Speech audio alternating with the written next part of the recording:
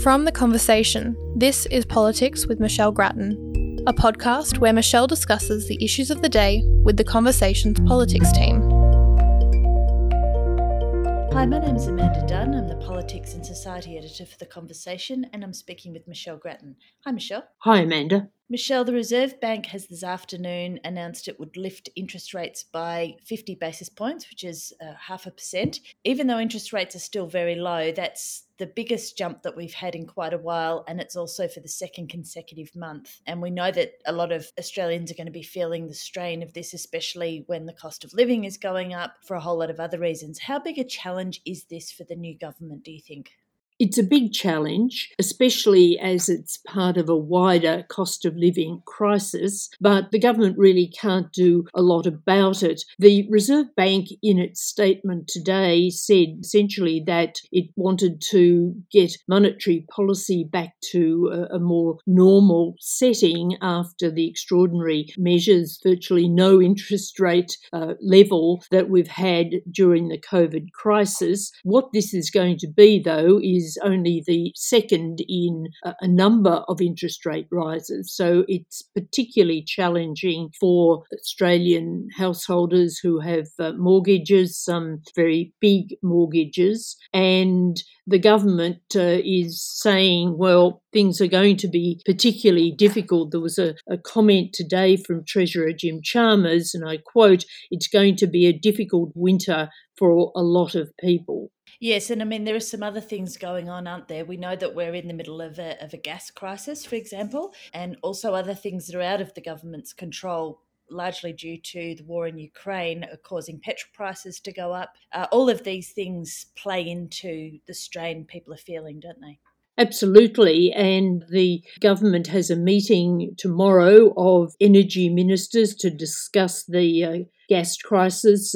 One option would be to have a reservation scheme which would make gas producers for Eastern Australia put aside a certain amount of production to meet crises. This sort of scheme operates in Western Australia, but the problem is that there's resistance from the companies.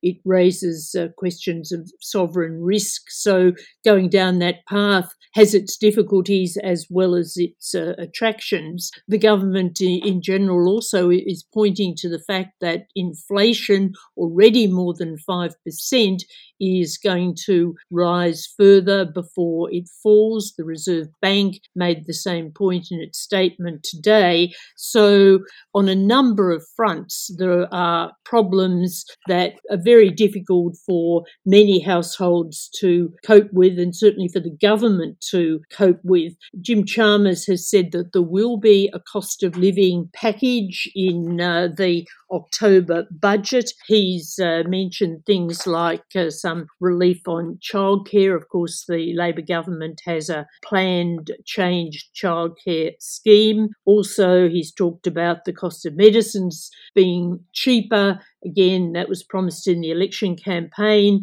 He's speaking about putting downward pressure on power bills and getting real wages moving. Those two are much more challenging. But of course, the government also faces very large debt and deficit levels, so it can't splash cash around like we saw in the March budget. So it's hemmed in on a number of fronts. Okay, and as we speak, Michelle, Anthony Albanese is wrapping up his trip to Indonesia, which was his first as Prime Minister, as is customary in Australian politics. The images that were sent back were of he and Indonesian President Joko Widodo riding a bike together. It looked quite friendly, I suppose is the word. Does it seem like there has been a warming of the relationship since the election of the Labor government? It's not been bad recently, but nevertheless, I think there's certainly a desire by the Labor government to improve and deepen the relationship, but it's not as easy as it sounds.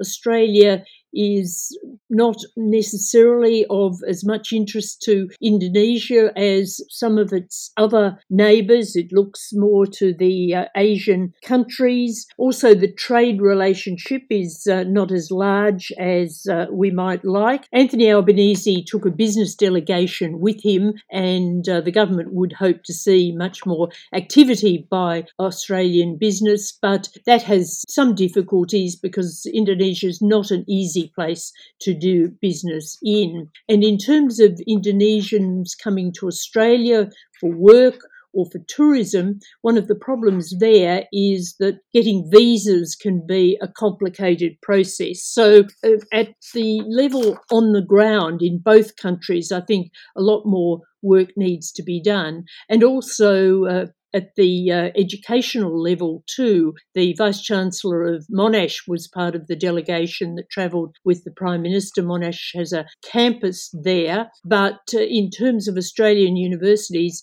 some years ago, Indonesia was a very fashionable, if I can put it like that, area for academic study and language training and so on. Now it's faded away, and reviving it is not necessarily easy and probably would require some government money.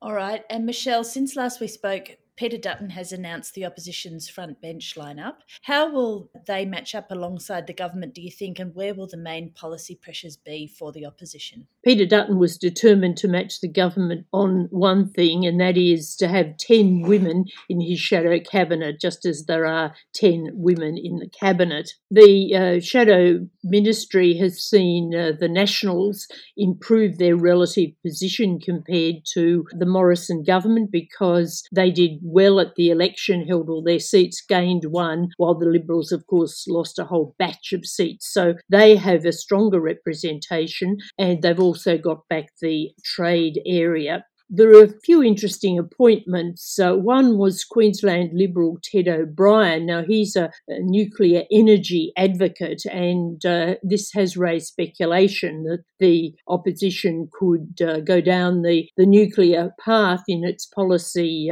over the next 3 years. I think that there'll be pressures both ways on that. He won't want to get too far ahead of the government or likely public opinion, but certainly there's a group within the opposition that would like nuclear energy to be on its agenda. And there'll also be a debate on whether the opposition backs the referendum that the government's promising for a voice to Parliament.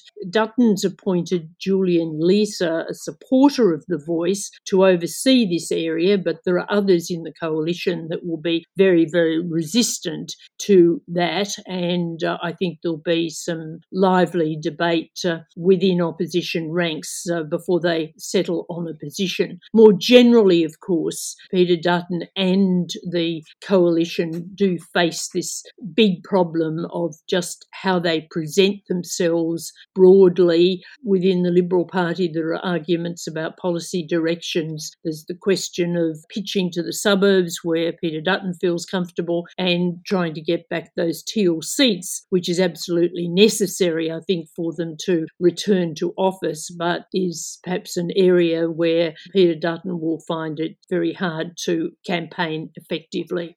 All right, Michelle, terrific to talk with you as always. Thanks very much. Thanks, Amanda. Our theme music is by Blue Dot Sessions. You can find more podcasts from The Conversation on our website at theconversation.com.